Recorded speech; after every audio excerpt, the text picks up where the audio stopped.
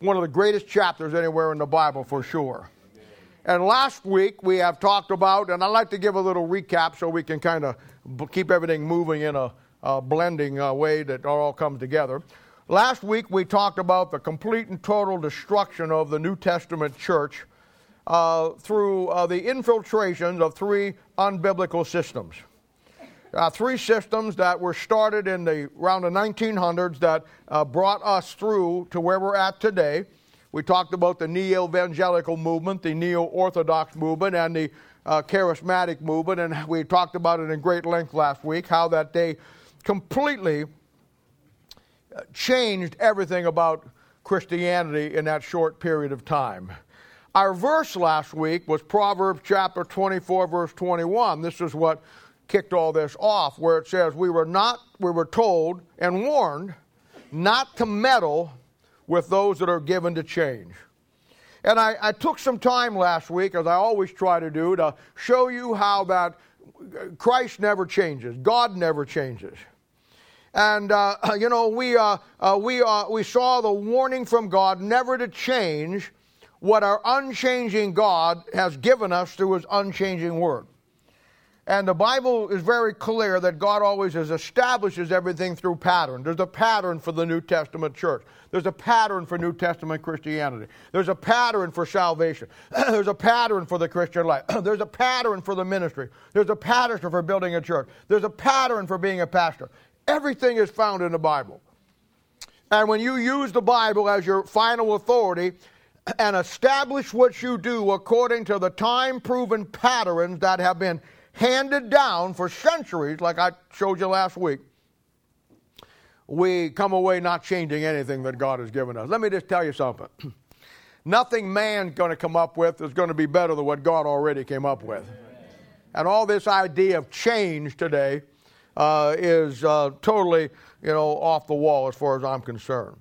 It's interesting, verse 21 said, I am told to fear the Lord and the King. So that's what I do. I fear the Lord, God Almighty, and I fear the King, my King James 1611 Authorized Version. And I showed you that for 400 years, that book stood alone. The only Bible that God used, the only Bible on this planet for 400 years was the one that the majority of you are holding in your hands today. And from 1900 to 2018, the day that we live in today, all of Christianity has completely changed. It's changed from an area that was certain about what it believes to an area now where it's uncertain about everything. Christianity has went from a very focused picture to a very out-of-focus gray mush. I'm not much of a photographer. I'm not much of a taking pictures. I just don't. But I remember one time I bought a 35 millimeter camera that had one of those digital cameras, and they just came out with it. It had what they call, I'm sure they got many things on it now, but it had InstaFocus. In other words, I could look at you and you're blurry and push the button that's going to take the picture just halfway down, and it automatically, that lens on the front was and brought everything into focus. And then I took the picture. Otherwise, you had to hold it and crank the end till you get it where you wanted it. This was InstaFocus. You just looked at it, you're blurry, I push it halfway down, and it zips right into focus. I thought that was an amazing thing. Didn't help me take any better pictures, but it taught me a great lesson. That's what the Bible does for you. Amen. The Bible is an instant focus book. Amen. When you get into the patterns of the Word of God, whatever you look at, whoever you look at, whatever circumstance in life, if it looks blurry, the moment you apply the principles and push the button down, zip, instant focus. That's what the Bible does for us. And that all changed. That all changed when Christianity changed. And through a very slow process, we lost all the time-proven doctrines and principles and teachings that once made Christianity great. I got a call from a guy this week, a nice guy, and he was obviously listening last week, or at least he listened to the deal, and he called me, and I appreciate his phone call. And he wanted to explain himself, and he says, I was a Baptist one time, and he says, I left the Baptist church, and I now belong to, I won't tell you what church it is, it's here in Kansas City. It's an evangelical church, and I'm going to this church now, and the reason I left, he says, I felt like I just was tired of being part of the dumb, stupid Baptists and their way that they are. And Baptists, he says, they turn people off. And I said, I totally understand that. I said, so I asked him, I said, well, let me get this right. You took Baptist off your own personal name and you moved from a Baptist church into a neo-evangelical, non-denominational church because you did not want to be associated with weird Baptists and some of the weird things that they do. Am I right? And he said, yeah, that's exactly right. And then I said, and then you became a neo-evangelical by going to so-and-so's church because, that's what they are. And he said, that's correct. I said, let me ask you a question. In 1994, if you heard the message last week, we talked about the Catholic Evangelical Accord, where 75% of the neo-evangelicals lined up with the Roman Catholic Church for evangelism in the third millennium. And they all got together, and the reason why they could all get together is because they made sure that they wasn't going to talk about doctrine. They were talking about reaching people. But the Catholic Church reaches people by getting them baptized for salvation and then making them join their church to keep their salvation. Are you okay with that? He says, well, certainly not. I said, the evangelical crowd, your crowd, they go whatever they want to do, and whatever's okay with you is okay with them. I said, so here's the deal, and I'm just asking. You left one church denomination because it was goofy, and then you joined another one which is just as goofy. Because now what do you do with the fact that the group that you joined because the Baptists were goofy have now aligned with the Roman Catholic Church, which is totally goofy? How do you answer that? And of course he did not have an answer. My answer to him is this. In any group of people, in any churches, in any center of denominations, you're going to have weird people. And you should know that because of your own family. Don't you have a crazy uncle in the woodpile someplace? Don't you have an aunt that everybody, when you start talking about it, you say, oh yeah, I remember Aunt so-and-so what she said? Don't you? Don't you have a crazy grandpa running around someplace? My girls better shut up and not answer a thing here on that one.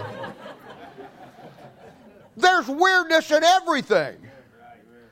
Why would you leave an organization that at least in its concept is biblical, has the truth of salvation, and move into a gray mush area that has no truth, that hasn't got the sense, that wants to align itself with an organization that'll send you to hell quicker than you could ever dream of? And we get the idea, well, I'm leaving this one because this one's goofy, and I'm going to... They're all goofy. You don't pick what your Bible format is. You don't pick what you become or what you believe on the popularity. He said, well, Baptists turn people off. Well, I'm a Baptist, and I'm as straight down the line as you could be according to the Bible. And I still turn people off. You don't have to be a three-headed monster walking around to turn people off and be goofy, because I'll tell you what, you can turn them off that way, but I'll tell you what will turn them off just as bad, the truth. So I told him, I said, you just traded one bad situation for another really bad situation. There's no perfect denomination. And you don't pick a belief system based on the weird people in it. You pick a belief system based on the truth in it. But that's changed too. It has been said and pointed out, in history, the great teacher, it has been said and pointed out that when God closed the Old Testament canon, those would be the Old Testament books of the Bible. In your Bible, that would be the last book, which is Malachi. In a Jewish book, it would be 2 Chronicles. But when God closed the Old Testament canon, wrote the last book, it has been said that then there was no revelation from God for 400 years. We call it in the Bible teaching world the 400 silent years, where God spoke to no one. Any truth anybody got, they got from what God had given the nation of Israel before that 400 years began or the captivity began. Any revelation of God to man, anything that God had to say to man, he said up to that point. And once the canon closed, God never revealed himself again for 400 years until the first coming of the Lord Jesus Christ. That broke the silence. Now, during that 400 years, this is where all of the times of the Gentiles begin. And this is where all of the heresy and all of the misteachings and all of the Gentile philosophies begin to be formed. Because God not speaking. He spoke the last time in the Old Testament when he closed the Old Testament canon and didn't speak for 400 years. That silence was broken at the first coming of Christ when he spoke. It's been said. It's been pointed out. This is called God's consistency in Bible study. It's been said that under the New Testament, the last time that God spoke to man was when he gave his final revelation of the Word of God in the King James 1611 Authorized Version. There's no question about that was the last Bible that was out, for it stood for 400 years. For 400 years, God gave no revelation to man outside of the book that he gave him. And it's been said that just as God closed the Old Testament canon of Scripture and then didn't speak for 400 years and then broke that silence with the first coming of Christ, it's been said and pointed out that when God closed the canon of the New Testament and gave it to you in the form of a King James 1611, there's been 400 years of silence that will be broken again by the second coming of Christ.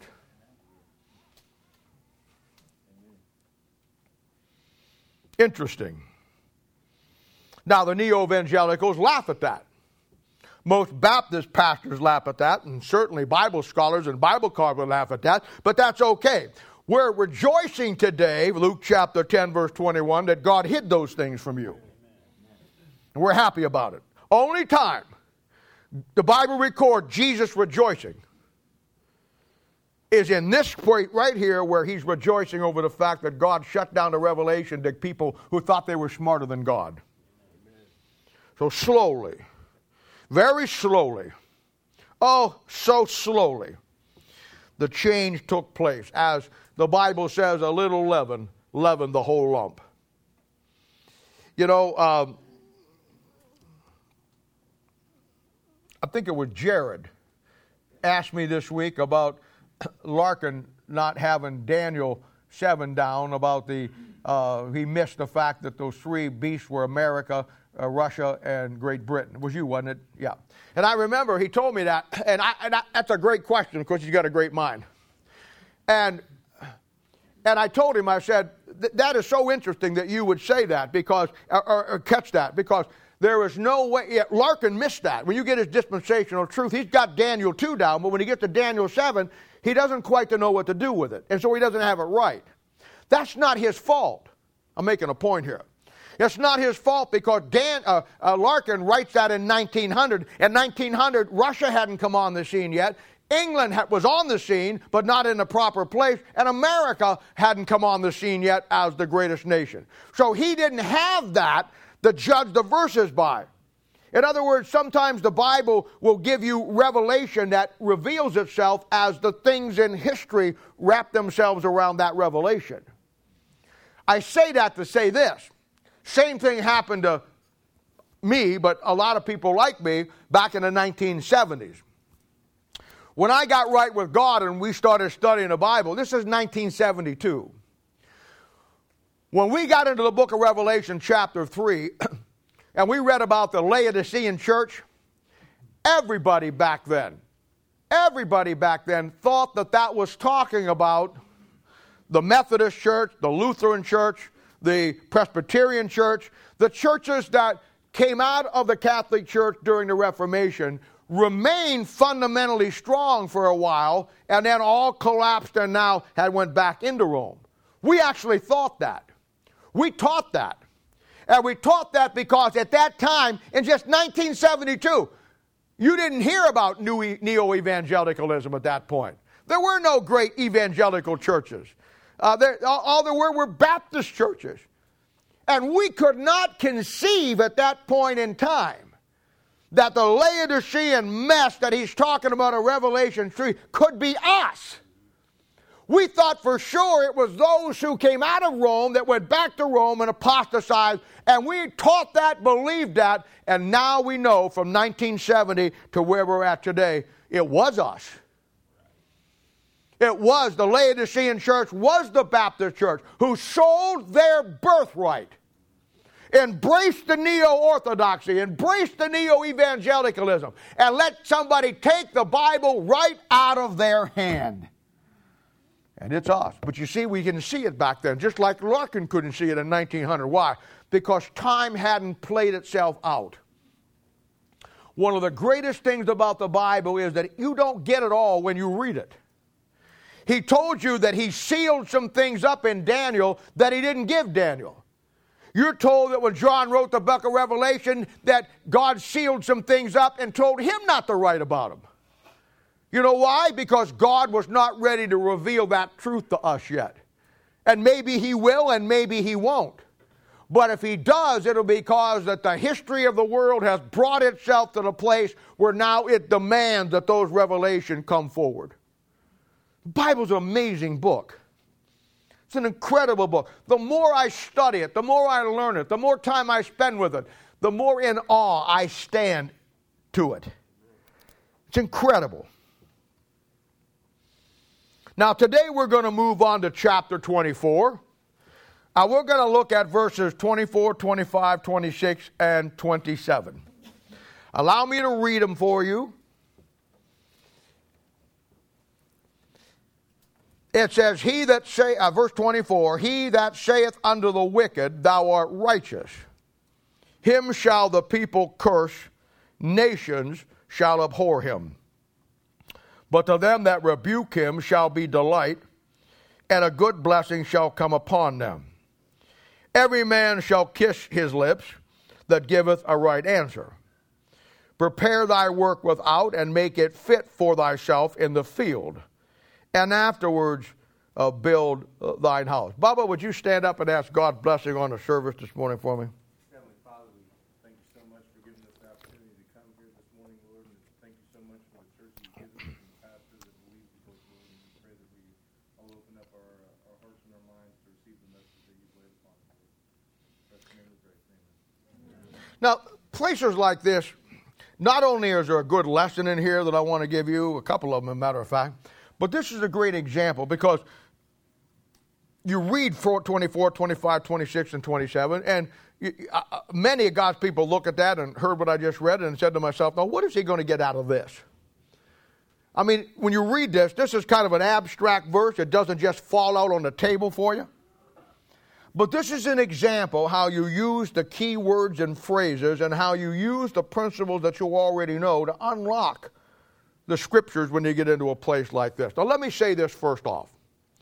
Doctrinally, all this will be dealing with the Antichrist, with the Jew in the tribulation period. We know that in the first 3.5 years that he will enjoy the praise of men. Last week, we talked about a little bit how America and the impossible situation that we are in America. And it's not just America. We're facing a worldwide calamity. A breakdown of every nation. I don't know of one nation that it can stand on its own today. It's in a mess. They're not eroding from the outside, but they're eroding from the very inside. And we're looking at a worldwide calamity. And we are desperately looking for someone who can fix it. We have President Trump. Your opinion of him doesn't interest me one way or the other. I have no opinion. I don't care one way or the other. I'm about to make a statement. Trump ran on the theme, Make America Great Again. That was the theme that he ran on. He had enough sense to know that America was in trouble. But the problem was he didn't have enough sense to know what really will make America great again. He thought it would be making the economy good. He thought it would be, building a wall down around the border to keep all the illegal aliens out. He thought in his agenda, which I'm not fighting his agenda, but what I'm saying is he thought that fixing the physical problems would make America great again, and the physical problems is not what destroyed America. It was the spiritual problem that destroyed America, and once the physical problem got destroyed, then the physical problem came in. It's just that simple. We're in a mess in America. We really are. And it's a thing where, the thing that will make America great again has nothing to do with how much money you got in the bank or you got a great job or that. I'm not saying those things aren't important. But he ran on the issue that I have the ability to make America great again. You heard him say it. And I got to tell you, he's a very convincing guy. He's done well. I mean, my goodness, he made his own fortune 5 times over. I mean, if you look at it and everybody says, well, he's a bully. Well, that may be true. But I'm tired of all the other nations bullying us. Maybe it's time we get us a bully. And bully somebody back. I don't really have any political aspirations. I'm not a Democrat or Republican. I'm a Bible-believing Christian. I think they're all crooks. I think if you really were a Christian the way the Bible defined it, and you got to be elected to President of the United States on Monday, you'd be assassinated by Tuesday. Because you'd be out street preaching. You'd be holding Bible studies, winning people to Christ. You'd be having revival services instead of political rallies. And that's what a real Christian does. But you see, it doesn't work that way. And he ran on the theme, make America great again. And you know what? And America believed him. I don't know that they believed him because he was so persuasive. I think they believed him because he was persuasive, but everybody wanted to believe it. Because we all want change. We all know we're in a mess.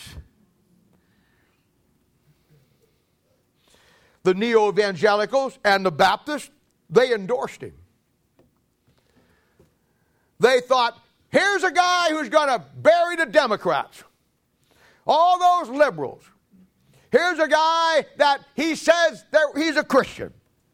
He told us he was a Christian, and they wanted change so bad that the leaders of the neo-evangelical movement made a statement at a great press conference and says, we back and endorse Donald Trump as the candidate for President of the United States, as the neo-evangelical crowd, or this mess that we call ourselves as Christians. I am not sure that was before he paid off the porn star or afterwards. We want to change so bad in America. We want to believe that somebody can change it. We desperately see around us terrible injustices. We see around us our own society eroding where, as a young girl, you're afraid to go out jogging at night. Forget night, you're afraid to go jogging in the day. You're afraid to have your kids wait at the bus stop for a bus to go to school. Hey, in my day, you didn't have those problems. I walked to school back and forth, 1.5 miles or whatever. I waited here, waited there. My mom and dad both worked. I left school, came home for lunch, cooked my own lunch, and then walked back. I'm not saying there wasn't terrible people out there, but there was some structure to the fabric of society that has been ripped out of it.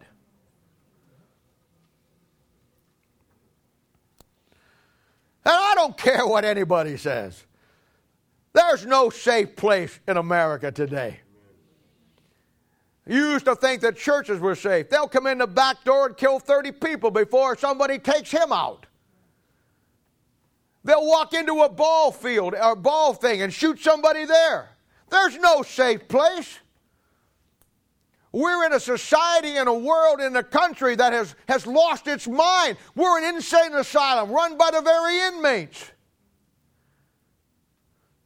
We're anarchy. There's no king in Israel, and everybody's doing right. And this country so desperately wants change that a man can get up and say, I'll make America great again. And because to that point, nobody else has, they say, let's give him a shot.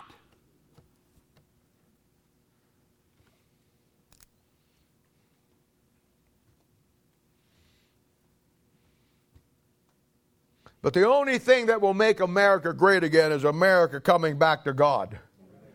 And that'll necessitate her coming back to God's Word. And on both cases, that's not going to happen. There'll be no fixing America.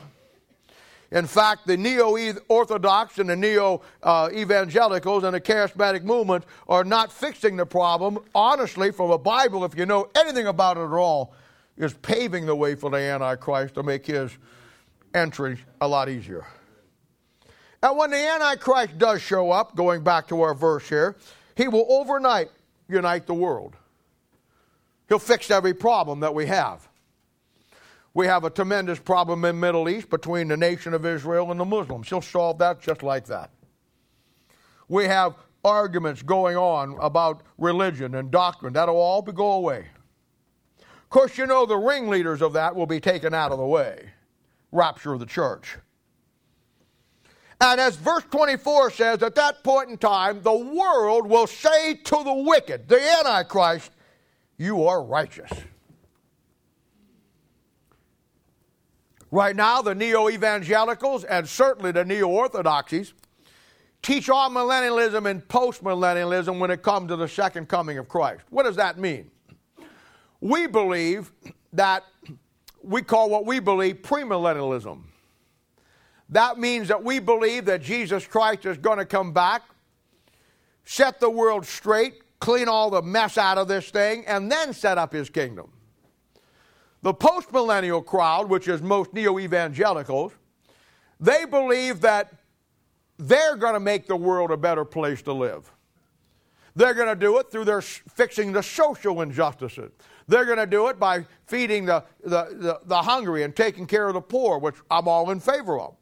They think they're going to do it by cleaning the world up, and when they get to the world through their good works and through their great endeavors, get the world to a point that is okay with Christ, then he's going to decide to come back because we cleaned it all up. That's postmillennialism. Amillennialism, which is the neo crowd, Orthodox crowd, they don't believe there's any millennium at all. They believe you make your heaven and hell right here. So you can see that once we are gone, the premillennial crowd, all that's going to be left are the people who have been teaching for years, hundreds of years, that we get it ready and Christ comes back, and they're going to say, we got it ready and Christ came back. He's called the Antichrist for a reason. He's not called the anti-dictator. He's not called the anti-governor or the anti-president. He's called the Antichrist. He comes as Christ to a world that is left thinking that he is Christ, and they say to him, thou art righteous. That's what the verse is talking about, doctrinally. And the world will blindly follow him, just as the Baptists and the neo-evangelical crowds have followed the scholars of their day and have been totally deceived, and in time get totally destroyed. Verse 25. But to them that rebuke him shall be delight, and a good blessing shall come upon them. Not everybody will fall for it. One of the greatest truths anywhere in the Bible is, I don't care whether it's before the law, during the law, in that 400 silent years, in the Matthew, Mark, Luke, or John, in the church age, in the tribulation, I don't care where you go in the Bible, no matter how bleak and how bad it gets, no matter how dark it becomes, God will always have his remnant. He will always have his faithful few. He will always have those who, in spite of the difficulties, in spite of the challenges, in spite of the ridicule, in spite of the pressure, in spite of everything that goes on, that they will take their stand and hold true to what God has said. And verse 25 says, "But to them that rebuke him shall be delight, and a good blessing shall come upon them." Now doctrinally, again, staying with it, this will be the tribulation period. And this will be the 144,000 that we know that's defined for you in Revelation 7 and Revelation 14. Their work is defined for you in Matthew 22 and Matthew chapter 25. These are the preaching evangelists that during the last part of the tribulation expose the man of sin for what he is. Where the whole world says thou art righteous, these guys stand up and say, oh, no, he's not. Now, historically, who would it be? If you know anything about church history at all, you know that historically this would be the Bible-believing groups that we all know and love and talk about so many times. It would be the Waldensians. It would be the Huguenots. It would be the Hussites under John Huss in Czechoslovakia. It would be the Paulicians who rejected the teaching of Peter, that the Catholic Church, and realized that they needed to follow the teachings of Paul like we do. It was the Anabaptists. It was the Dutch Baptists. It was the English Baptists. It was all those early groups who stood up and preached on every street corner throughout Europe that the Pope was the Antichrist and the Roman Catholic Church was the great whore, Revelation chapters 17 and 18. If you think I'm exaggerating that, you didn't read much about history. They were the minority in the midst of a world held in the clutches by the most satanic organization the world has ever seen. And they called it as it was, and they took their stand as a remnant. And they paid the price for it in blood. They exposed the Roman Catholic Church as the bride of Satan and the Antichrist as the man of sin, as the Pope. Martin Luther used to refer to the Pope, where all the Catholics refer to him as His Holiness. Martin Luther used to refer to him as your hellishness. Not very Christian.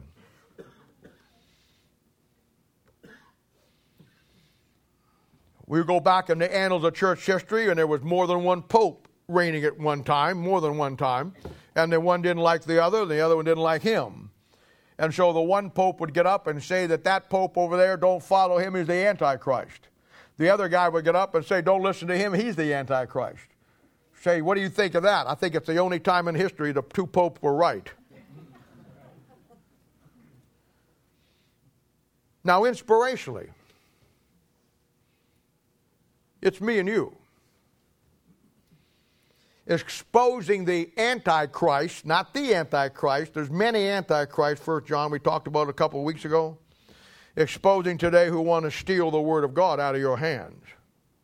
And the Bible says there's a delight and a good blessing in it. And I might say the good blessing of God are good.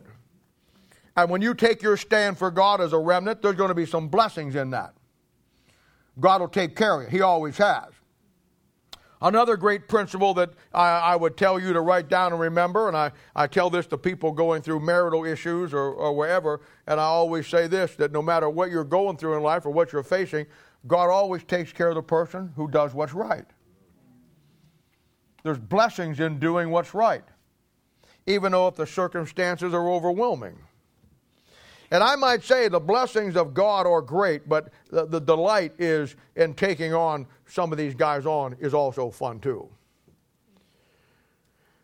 God will have His remnant who will stand greatly overwhelmed, greatly outnumbered, and they'll take on a system of false teaching. They did it in history. They'll do it in the tribulation period. And there's some of God's people who will do it today. Personally, I like being outnumbered. I think it's a great thing. I think it keeps you on your toes. I think that, I remember, and I told this before, Dick Winters was a commander of Easy Company, 101st in the famous miniseries Band of Brothers. And when the Battle of Bulge took place, it caught it caught the Allies completely in disarray, and they took in the Germans moved through Belgium into the Ardennes forest, and they took whole units, 10,000 prisoners of Americans who never expected. They were told they were going home in 2 weeks, that the war was over. And Hitler put one last offensive together, which we know today as the Battle of the Bulge, and it's because of the fact that the line was here, and when the Germans came through it, they pushed that line all the way back almost to Antwerp, Belgium, and formed a great bulge in the line, so it became known as the Battle of the Bulge. Some of you fight that battle today, as I do myself. The 101st Airborne was pulled out of the rest camp, didn't have any winter clothes. And by the way, this was right before Christmas in December. It was the coldest winter in 40 years in Europe. They were thrown into the line. Most of them didn't have any ammunition. They didn't have any warm clothes. They didn't have any food. And for 20-some days, they held the line because Bastogne in Belgium had 5 roads coming into it. That was the key, that if the Germans took Bastogne, they could take all the way to Antwerp, and it would have been a real mess, and we could have lost the war. So threw the 101st Airborne in there, and they had to hold Bastogne, and the German army completely circled and cut them off in Bastogne. They couldn't get anything in, they couldn't get out. No food, no clothes, no ammunition, nothing. And it was so cloudy that the aircraft couldn't maneuver to fly to help them. They were in a real trouble. And one of the newspaper guys who was there was interviewing him, and he came up to Dick Winters, who was a great leader. He's dead now. A great leader. I met him one time. A great leader. And they were interviewing him, and he says, the news says, and the whole world is watching Bastogne and the 101st Airborne. What do you think about the fact that everybody says, and the Germans are saying they're going to crush this sound, and they have got you completely surrounded? Now, he's expecting some kind of, you know what Winter said? He looked at him and he says, we're paratroopers. We're supposed to be surrounded.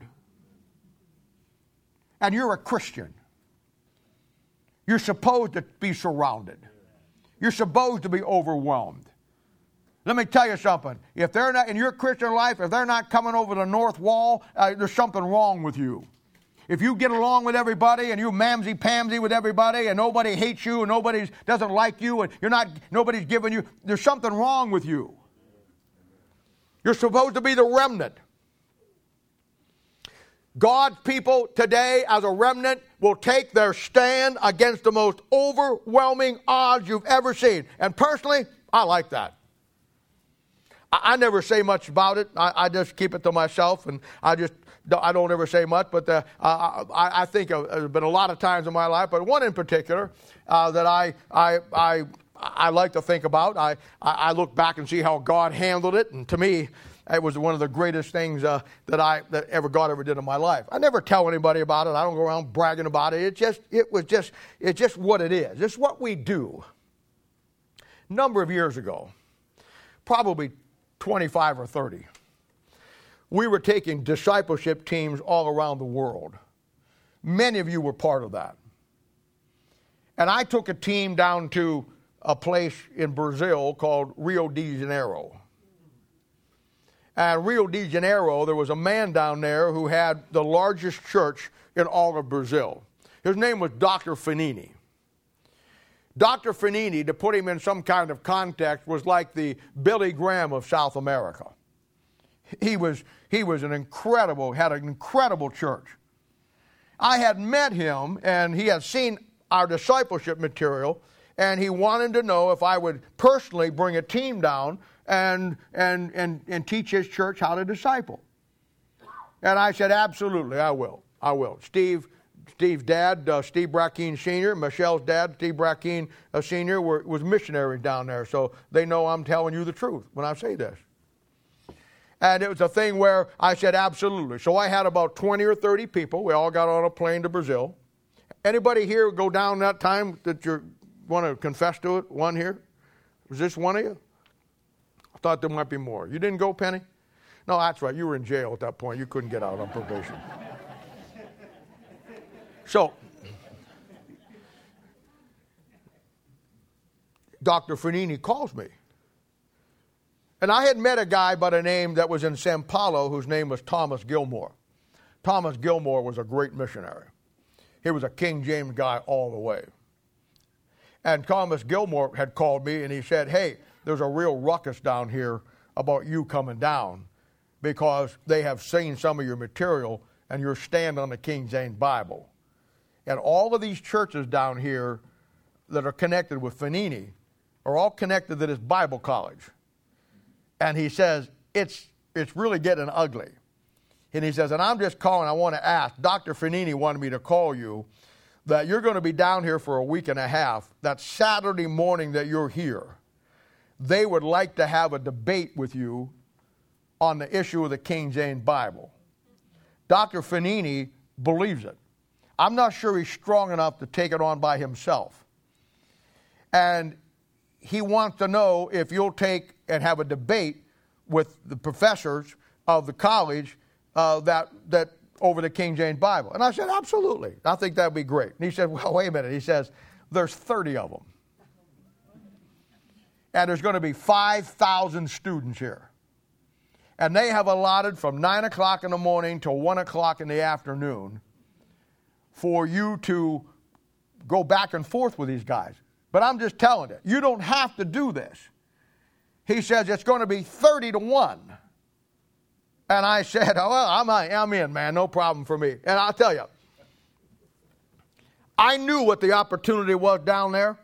Now, let me show you how God works. I went down fully ready to go. It got to be Thursday, going to happen Saturday, ready to go. Old Thomas is all nervous. He's going to be my translator. He was a great translator. Him and I really worked well together. But he's nervous. 30-1, you know. And he says, there's still time. I said, let's go and do this, man. I mean, in my mind, you put 30 guys against me, I'll tell you what. I'll run between the cracks so fast and so far, I'll get you guys fighting among yourselves. And so I said, I'm ready. So that's Saturday morning. Thomas picks me up. We go there to this big auditorium. And Dr. Fanini is there. And Dr. Fanini I can tell he's nervous. And I meet, the college professor, not the college president, and Dr. Fanini. And we're sitting there, and all of a sudden, somebody comes in and comes over to Dr. Fanini. And then Dr. Fanini, I can see he's really troubled. And he comes over to me and Thomas, and he says, they're not coming. All 30 of them have backed out. They're not coming. Thomas, as he laid on the floor, wiping his brow, praise the Lord for that, Dr. Fanini was enraged. He had put so much into this, and he felt like he had lost faith, that these guys had betrayed him. So, for the next 3.5, 4 hours, Dr. Fanini said, everybody is here. You came to teach. You teach us for the next 3.5, 4 hours why the King James Bible is the Word of God. And for the next 3.5 hours, without any opposition at all, not one person, I let them have it. I beat these guys that didn't show up senseless.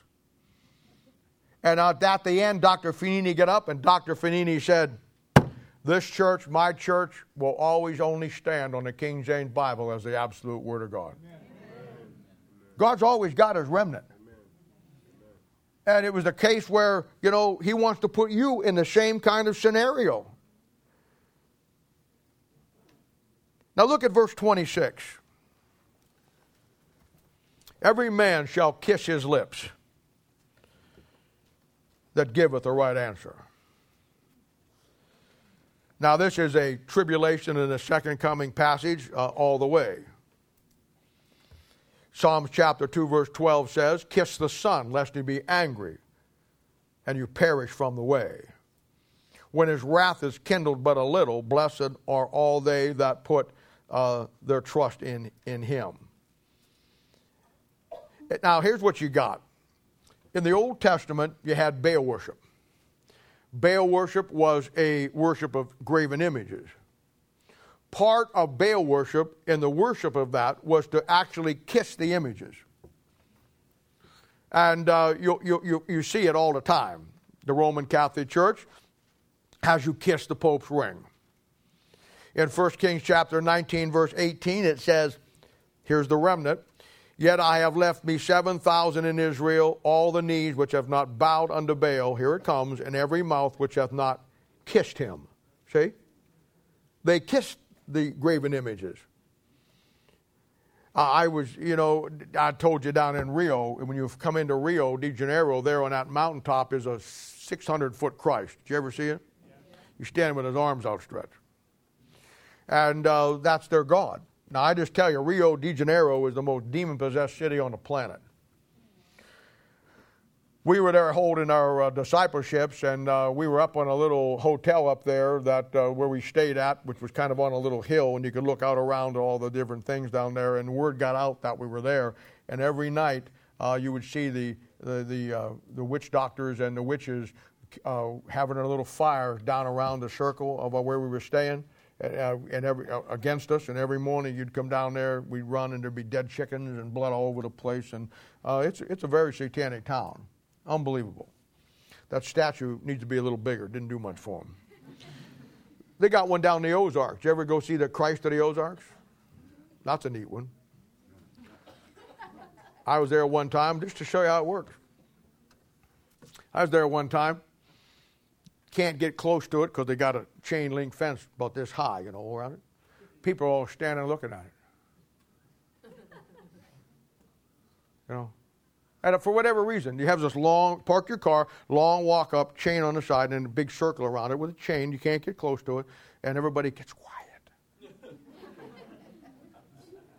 They're standing there. And I'm sitting there watching. I'm loving this. I'm just checking this out. There's this one lady.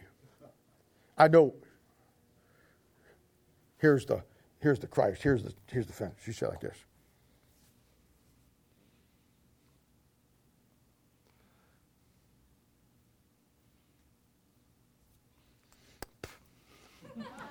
Steps over the fence, comes up to the statue, kisses it, and goes back. I'm saying, you got to. It was the only time in my whole history of my life where I was off my game. I should have been on my game, and when she went up there, I should have said, "Hey, what are you doing?"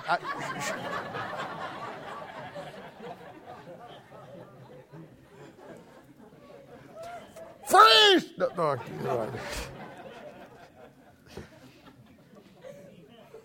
Hosea chapter 13, verse 2 says, and now they sin more and more, and have made them molten images of their silver and idols according to their own understanding. All of it the work of craftsmen, and they say of them, let the men that sacrifice kiss the calves. There it is. See? Now, to kiss something is to embrace something. And Israel embraced Baal worship. And along with that embracing came the intimacy of all of that religion. And in the tribulation where they will follow the same thing. And what they did is they kissed the images. It shows they're embracing them, how important it is. And they embrace those images by kissing them. And in the tribulation period, the nation of Israel is going to have to embrace Christ, kiss Christ. And when we talk about kissing Him, embracing Him, we're talking about on the mouth. We're talking about the words of His mouth. Embracing the words of His mouth. It isn't the fact that you go up and kiss Christ. It's the fact that the words out of His mouth. Job chapter 23, verse 12, a tribulation passage. Job says, neither have I gone back from the commandment of His lips. I have esteemed the words of His mouth more than my necessary food. When you embrace the words of Christ that comes out of His mouth, you kiss Him. You embrace the intimacy. Now, inspirationally, it's me and you. Song of Solomon chapter 1 verse 2. Let him kiss me with the kisses of his mouth. Now, has God ever come down and kissed you? He comes down and kisses you through the kisses of his mouth, the words. For you and for me, the precious intimacy of a precious embracing of his words, of his mouth, my promises to me that from my altogether lovely. You know, I say it all the time. Everything in this world, no matter where it goes or where it comes from, all goes back to the Bible. I think of all the stories that we tell our children. I think of all the movies that we see. I think that, all of the things that we watch and we get so caught up, we don't even know that the very plots by which the movies are made that we watch all follow back to the Bible. The very nursery rhymes that we told our children, the fairy tales as they go. That Bible says, let him kiss me with the kisses of his mouth. I want to tell you something. There's a fairy tale that we like to tell our kids. They made cartoons of it. They made movies about it. Walt Disney made it famous. It's a story of Snow White. You know what? When you got Snow White, what you got Genesis chapter 2 and 3. You got a woman that was Snow White who took of a forbidden fruit by the wicked witch of the West. And she died. And you and I, because death passed upon one man, death passed upon all men, and you and I were dead in the trespasses of sin. You have Snow White, who's a picture of you and me. You have the wicked witch, who is a female deity who brings death to her. You have 7 dwarfs, and in the Old Testament book of Leviticus, dwarfs are demonic, so they're probably the 7 unclean spirits that Israel gets over there in Matthew 12. You got the wicked witch, you got the 7 dwarfs, you got Snow White. All we need now is a prince. And you know the story. She's laying there dead. And here comes the prince. And that prince comes in. She's laying there. He kneels down and he kisses her and she comes to life. And I want to tell you, there was a day that you and I were dead in trespasses of sin, and we were dead, and one day my prince came down, and when he kissed my soul with the word of God, I came alive. Amen. And that intimacy of that kiss of your soul has bonded you for eternity, that someday you're the bride, he's the bridegroom. And like every fairy tale, when the prince kissed her, brought her back to life, they lived happily ever after. And I want to tell you something. My prince came down and kissed my wounded soul and gave me life. And I'm telling you right now, someday quickly, maybe today, hopefully by the time I'm done here, we are going to live together forever happily. That ain't no fairy tale, folks.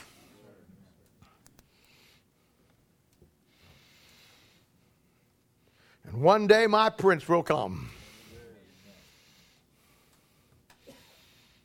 I'm not talking about standing in line at Photomat. Look at verse 27. Prepare thy work without and make it fit for thyself in the fields. And afterward build thy house. Now this is a great principle. Here again, doctrinally, this is Israel and the work of the 144,000, which we've already talked about a couple of times. Inspirationally, it's a great picture and principle for us in preparing ourselves for the work God saved us for. It says, prepare thy work without and make it fit for thyself. Now, the Bible says that all Scripture is given by inspiration and it's profitable. It's profitable for doctrine, for reproof, for correction and righteousness. And then it says in verse 17 that the man of God may be perfect, through what he furnished unto all good works. God has a perfecting process for your life and my life after we get saved. That perfecting process is where God wants you to fit in what He's going to do. And verse 27 is simply saying, and this is true of so many of you, that when you get into God's ministry, you'll find out exactly where you fit into God's overall plan. Now, there may be a lot of God's people out there in the world today that don't know where they're going or what they're doing and can't figure it out. I'm going to tell you something. I, for one, know exactly what my job is. I know exactly what God's called me to do. I know exactly where He's called me to do it. And I know what my job is. And I know where I fit into what God is doing. That ought to be, every Christian ought to have that. There's two types of lost in the Bible. There's the lost man who's without Christ, and he's lost to where he's at. And then there's a saved man who's lost of who he is with Christ. You get saved to serve. You don't get saved to sit. And nowhere in the Word of God does God ever recognize or acknowledge a child of God not involved in ministry. And when you get into God's ministry, you'll find out exactly. God will bring you to the point that He'll open up and He'll give you exactly what you need to find out where you fit into what He's doing. Over there in Philippians chapter 2, verse 12, there's a verse that everybody has a struggle with. I never saw the struggle with it. It talks about work out your own salvation. And everybody says, well, that means works is for salvation. How can it be works for salvation if you're already saved and then you're told to work it out after you get saved? If it was works for salvation, they'd say it's work for salvation, get saved by works. He's talking about somebody who's already saved and you're supposed to work out your own salvation with fear and trembling. What's that mean? It means that once you get saved, you're supposed to find out what God wants you to do and you're supposed to do it. You're supposed to work out and find out where you fit. In our Christian life, there are many things that we are to be absolute about. I get that, sure of. But three of the main ones, the Bible talks about a sure word. 2 Peter chapter 1, verse 19. It says, we have a more sure word of prophecy, whereunto you do well that you take heed of the light that shineth in a dark place until the day dawn and the day star rise in your heart. That's the rapture. So you have a sure word. And if you go back to verse 18, and you'll find what it's more sure of, because verse 18 talks about the very voice of God. You have a Bible in your hand that is a more sure prophecy than the voice of God Himself. You know why? Because when God gave you the book in 1600, He's not going to speak to you other than through that book. Then you're supposed to have a sure calling. Once you get a sure word, then you can have a sure calling. You know what God's called you to do.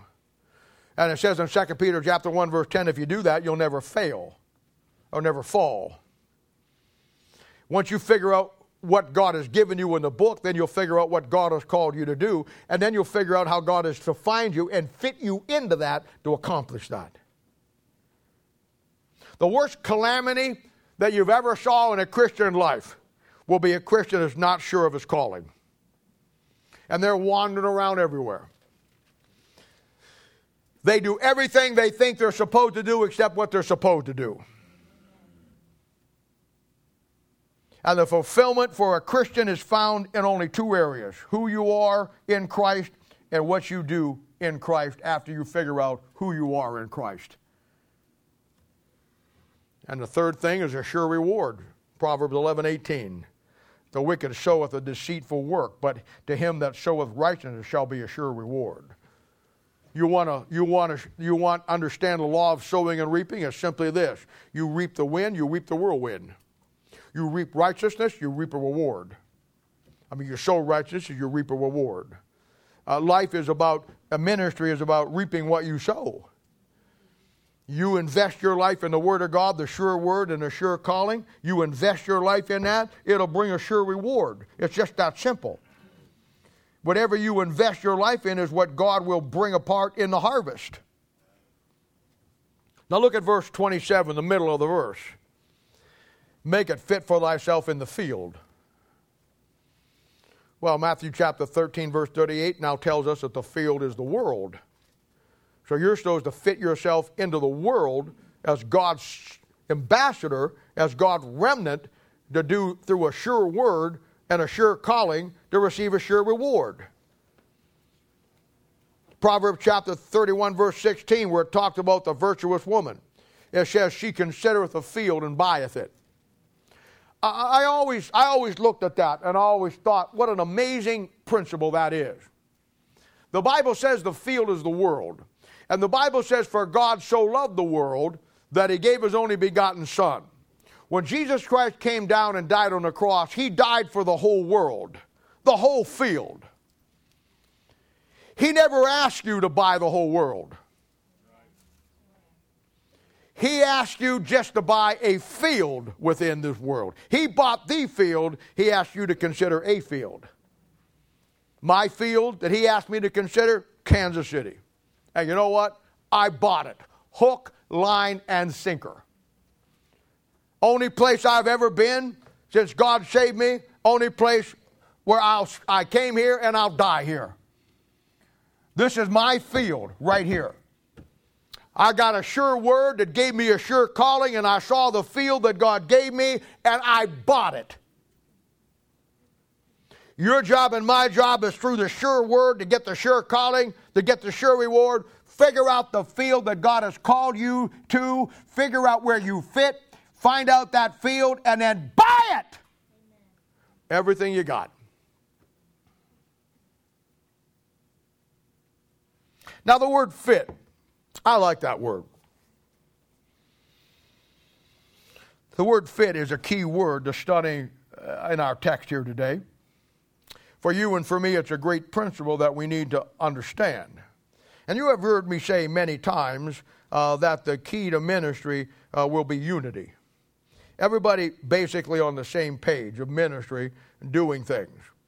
When I taught you through the people ministry, I teach you on a unity concept of that if you're going to work with people, I give you how I do it, what I'm thinking, how it works, and I expect you to do it that way.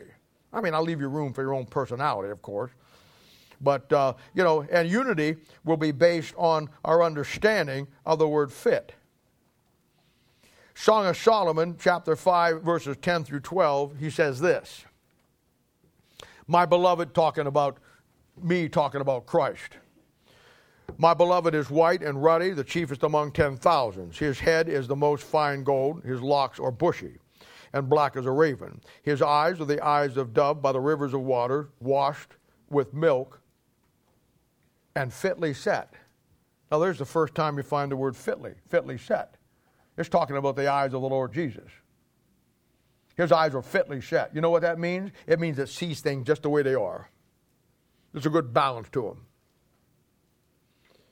His eyes are fitly set. And your eyes, when it comes to the Word of God and what you see in life, you should see it as it really is, not as it appears. You know how you do that? You see it through His eyes. In fact, over there in chapter 5, verse 12, it says that He has the eyes of a dove. And when you go over there to 115, talking about the church, it says that she has the eyes of a dove. In other words, we're to see things through His eyes. And His eyes are fitly set. So the first thing you have to do to get fit into what God do, you have to get your eyes fit. Amen. Fitly set. Not just fit, fitly set. What is your eyes fitly set on? The Word of God. Notice what he says. His eyes are as eyes of doves, type of the Holy Spirit of God.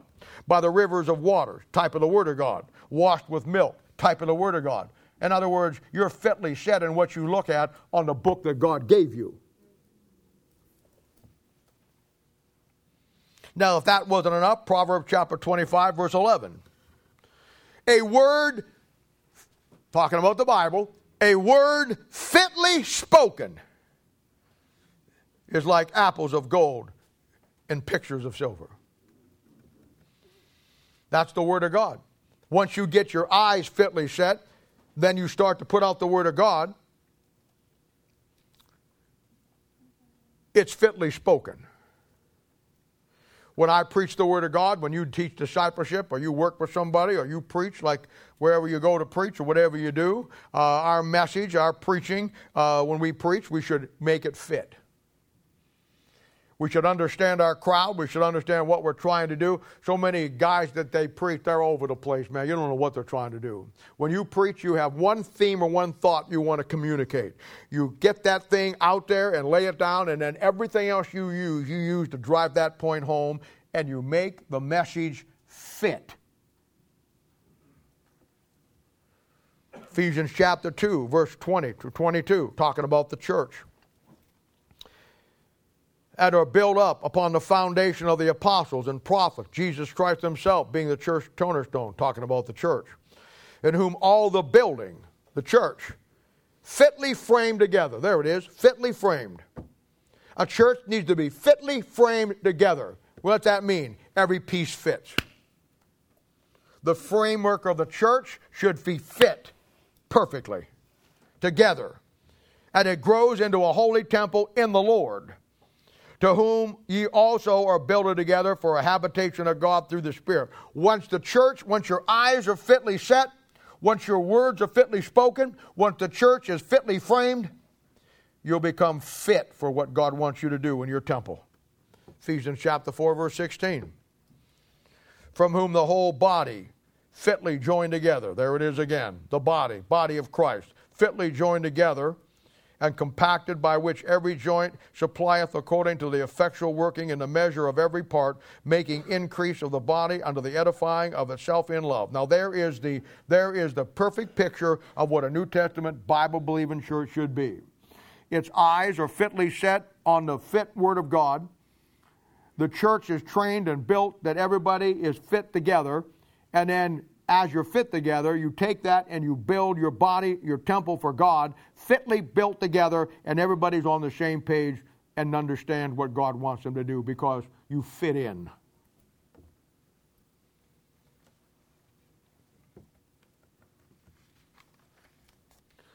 Now let me speak clearly.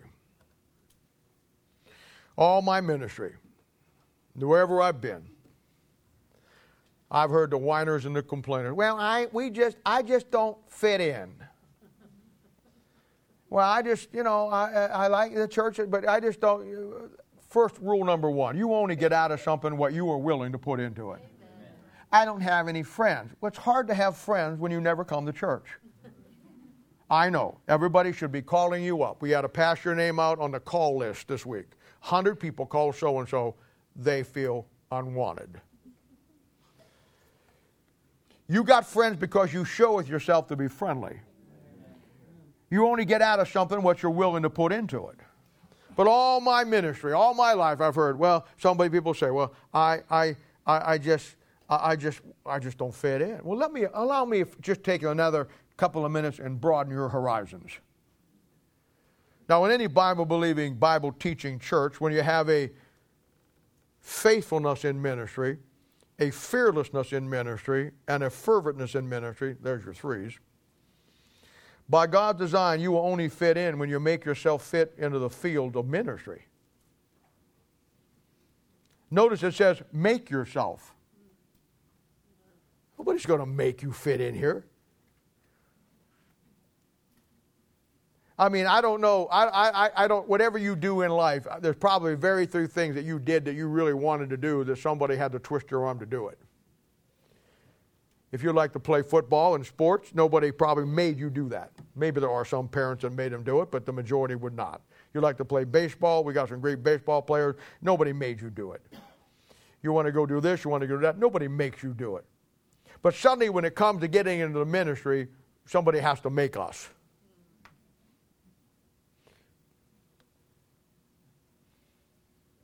You only get out of something what you're willing to put into it. And honestly, if you're gonna fit in a Bible-believing, Bible-teaching church, the only way you're going to fit in is through ministry. I praise the Lord every day of my life that this church is not a social club.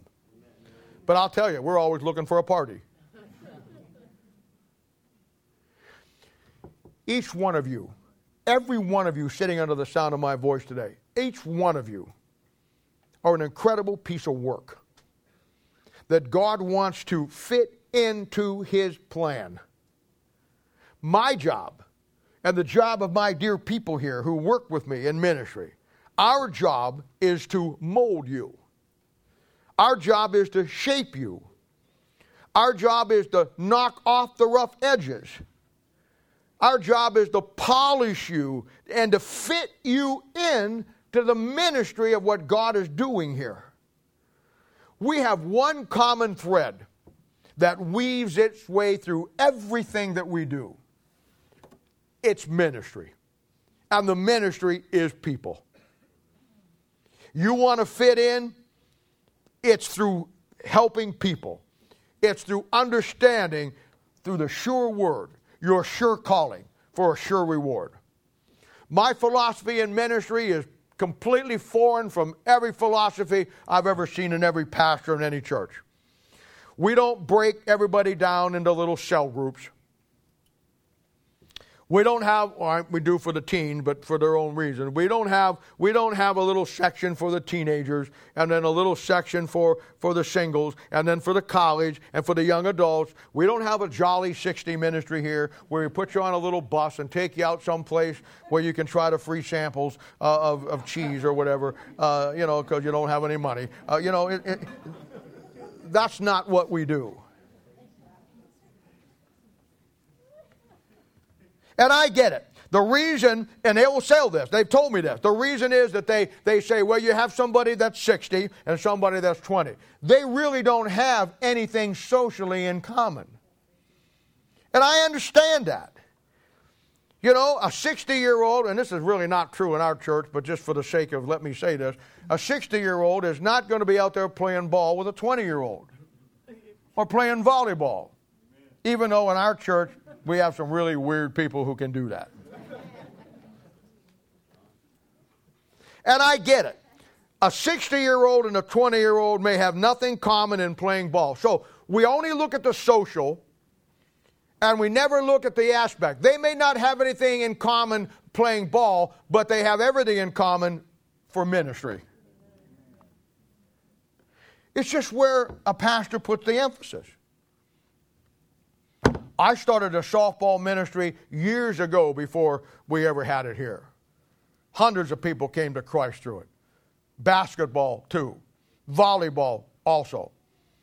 I mean, the Memorial Day picnic, you think we've had it ever since we've been here. That Memorial Day picnic goes back 40 years. Long before you ever were born, some of you. And you know what? We do a lot of fun things. We do more fun things than most churches. Most churches, they don't have anything fun to do. The funnest thing for the pastor is we're going to take up an offering now. That's his fun day. And so you have softball leagues, volleyball leagues. And here's what here's the mindset. Okay. We're going to have a softball league. And we're going to play softball, and hopefully we'll get some people to come, and maybe we can get some people saved. That's the standard thought. Here's my idea on it. We're going to have a softball league, and it's going to be a ministry. I'm going to give 2 captains and a co-captain. I'm going to give you 7 people. You got to have 10 to play. You go find 3 more people. We're going to have a softball league, and it's going to be ministry. And in the process of having a ministry, we're going to try to figure out how to play softball. It's ministry. And I get it. A 50-year-old, a 60-year-old has nothing in common with somebody going out there playing ball or running the Ironman or whatever. But you know what? This church isn't about those. It isn't about the events. The common thread that holds everything we do together is the ministry, and the ministry is reaching people. That's why in discipleship, you can have a 60-year-old and a 20-year-old and a 15-year-old, and they minister together. When they're out on the street on Restart, you got them all ages out there, and they're ministering together. Ministry does not know an age limit. The older ones are supposed to lead the younger ones. Many times the younger ones in some churches lead the older ones. It doesn't matter. I can put any 20 people together, any 15 people together, put you in a scenario where you got to go do this. And I know you're going to get it done. Our church is a great example of this. You team up to do whatever needs to be done. And it isn't, well, I'm 60 and I can't do this, and I'm 20 and I can. You minister together because you fit together. And you fit together because your eyes are fit on the book. Your words is fit in your mouth. Your church is fit and pulls it together. And you have built your body together in this church, fitly joined together for the work of the ministry.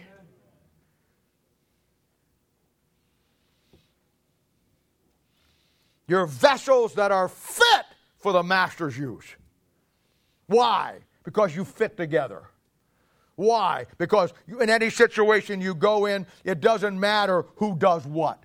You don't stand over there, well, I didn't get to win so-and-so to Christ. I didn't get to preach. I didn't get to get my testimony. You're there. You fit in. You're part of the body.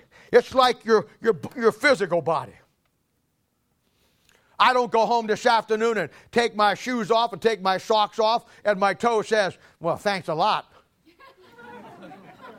Your hands were waving all around, your mouth was going, your nose were going, but I was stuck down here in this old leather suit with this big old wool sock around me. I'm just not going to be a toe anymore. You think you're such a good preacher? You think you can move around up there? Just let my big toe friend here freeze up for a while and not do what it's supposed to do, and see how good you dance around up there making a fool out of yourself. Oh, that hurt. Tried to teach him a lesson. I just taught myself one. And no, your toe has to connect to your body. It doesn't get any glory. It's probably the ugliest part of your body. It doesn't get any glory. Nobody says, wow. I know you go places and spend hundreds of dollars to paint them. Then you put shoes on and nobody sees them.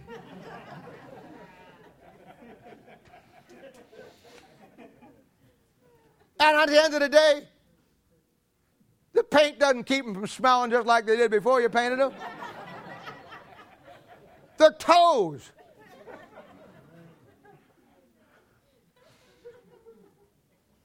And I'm telling you, the part of your body that never gets recognized, the part of your body that everybody always sees and hears and watches. Oh, what an amazing person she is. Or this out. Yeah. And the toes down there said, yeah, I never get any credit. No, the toe doesn't care. But you know why? Because it's fit to your foot and your foot to your leg and your leg to your hips and to a part of the body. And it's fitly joined together. And all it takes is your toe saying, I ain't doing it today. And the whole system breaks down. That's the way a church works. It doesn't matter what you do. It doesn't matter what I do. It doesn't matter who's preaching or who's teaching. It doesn't matter who gets to say what. We are fitly joined together as a body, and we work together, and that's what makes it work. Amen.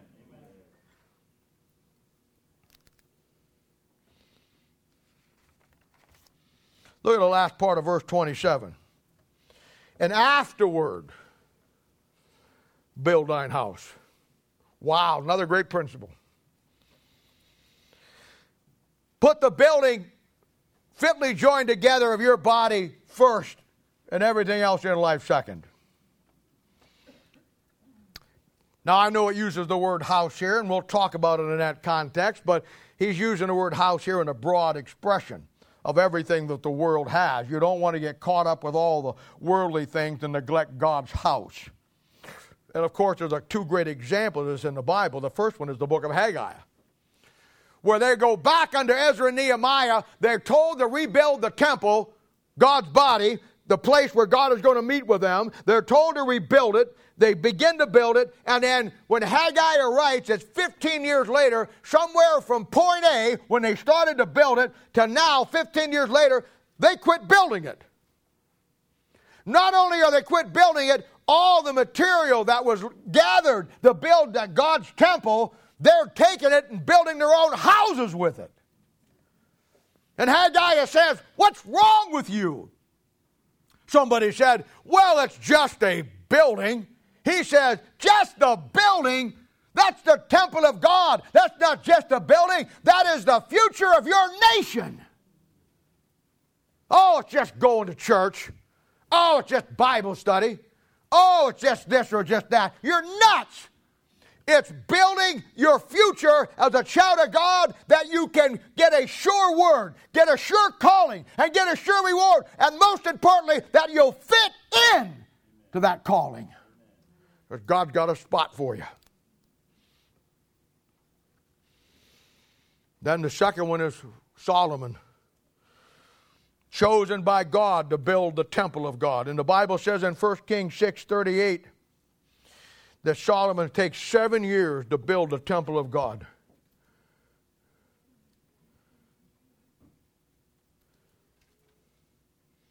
But in 1 Kings chapter 7:1, it says he took 13 years to build his own house. Now, Solomon is one of the great disappointments in the Bible. Though he may be the wisest man that ever lived and gives us a couple of really good wisdom books, the end of his life is not very good. And you could look at all the dumb things that he does. He puts his own kid in sacrifices to the fire of Moloch. He collects women from all around the world. He does a lot of stupid things. And everybody focuses on all the things that he does. He puts his fool for a son in who splits the kingdom and brings an end to the nation of Israel 400 years later. We can look at all of that and list all those things out, but I want to tell you this. Let me tell you where it started. Let me tell you where it all started, the end disaster of his life. Let me tell you where it started. It started all the way back right here where he took more time to build his own house than he did God's. And your life will wind up as a disaster someday, and you'll have all kinds of problems, and you'll be scratching your head why. And I'll tell you right now, ahead of time, why. It's because you spent more time with the things of this world and building your own world home than you have building the temple that God gave you and fitting in to what God's called you to do. You not only have a sure calling, you don't have a sure anything.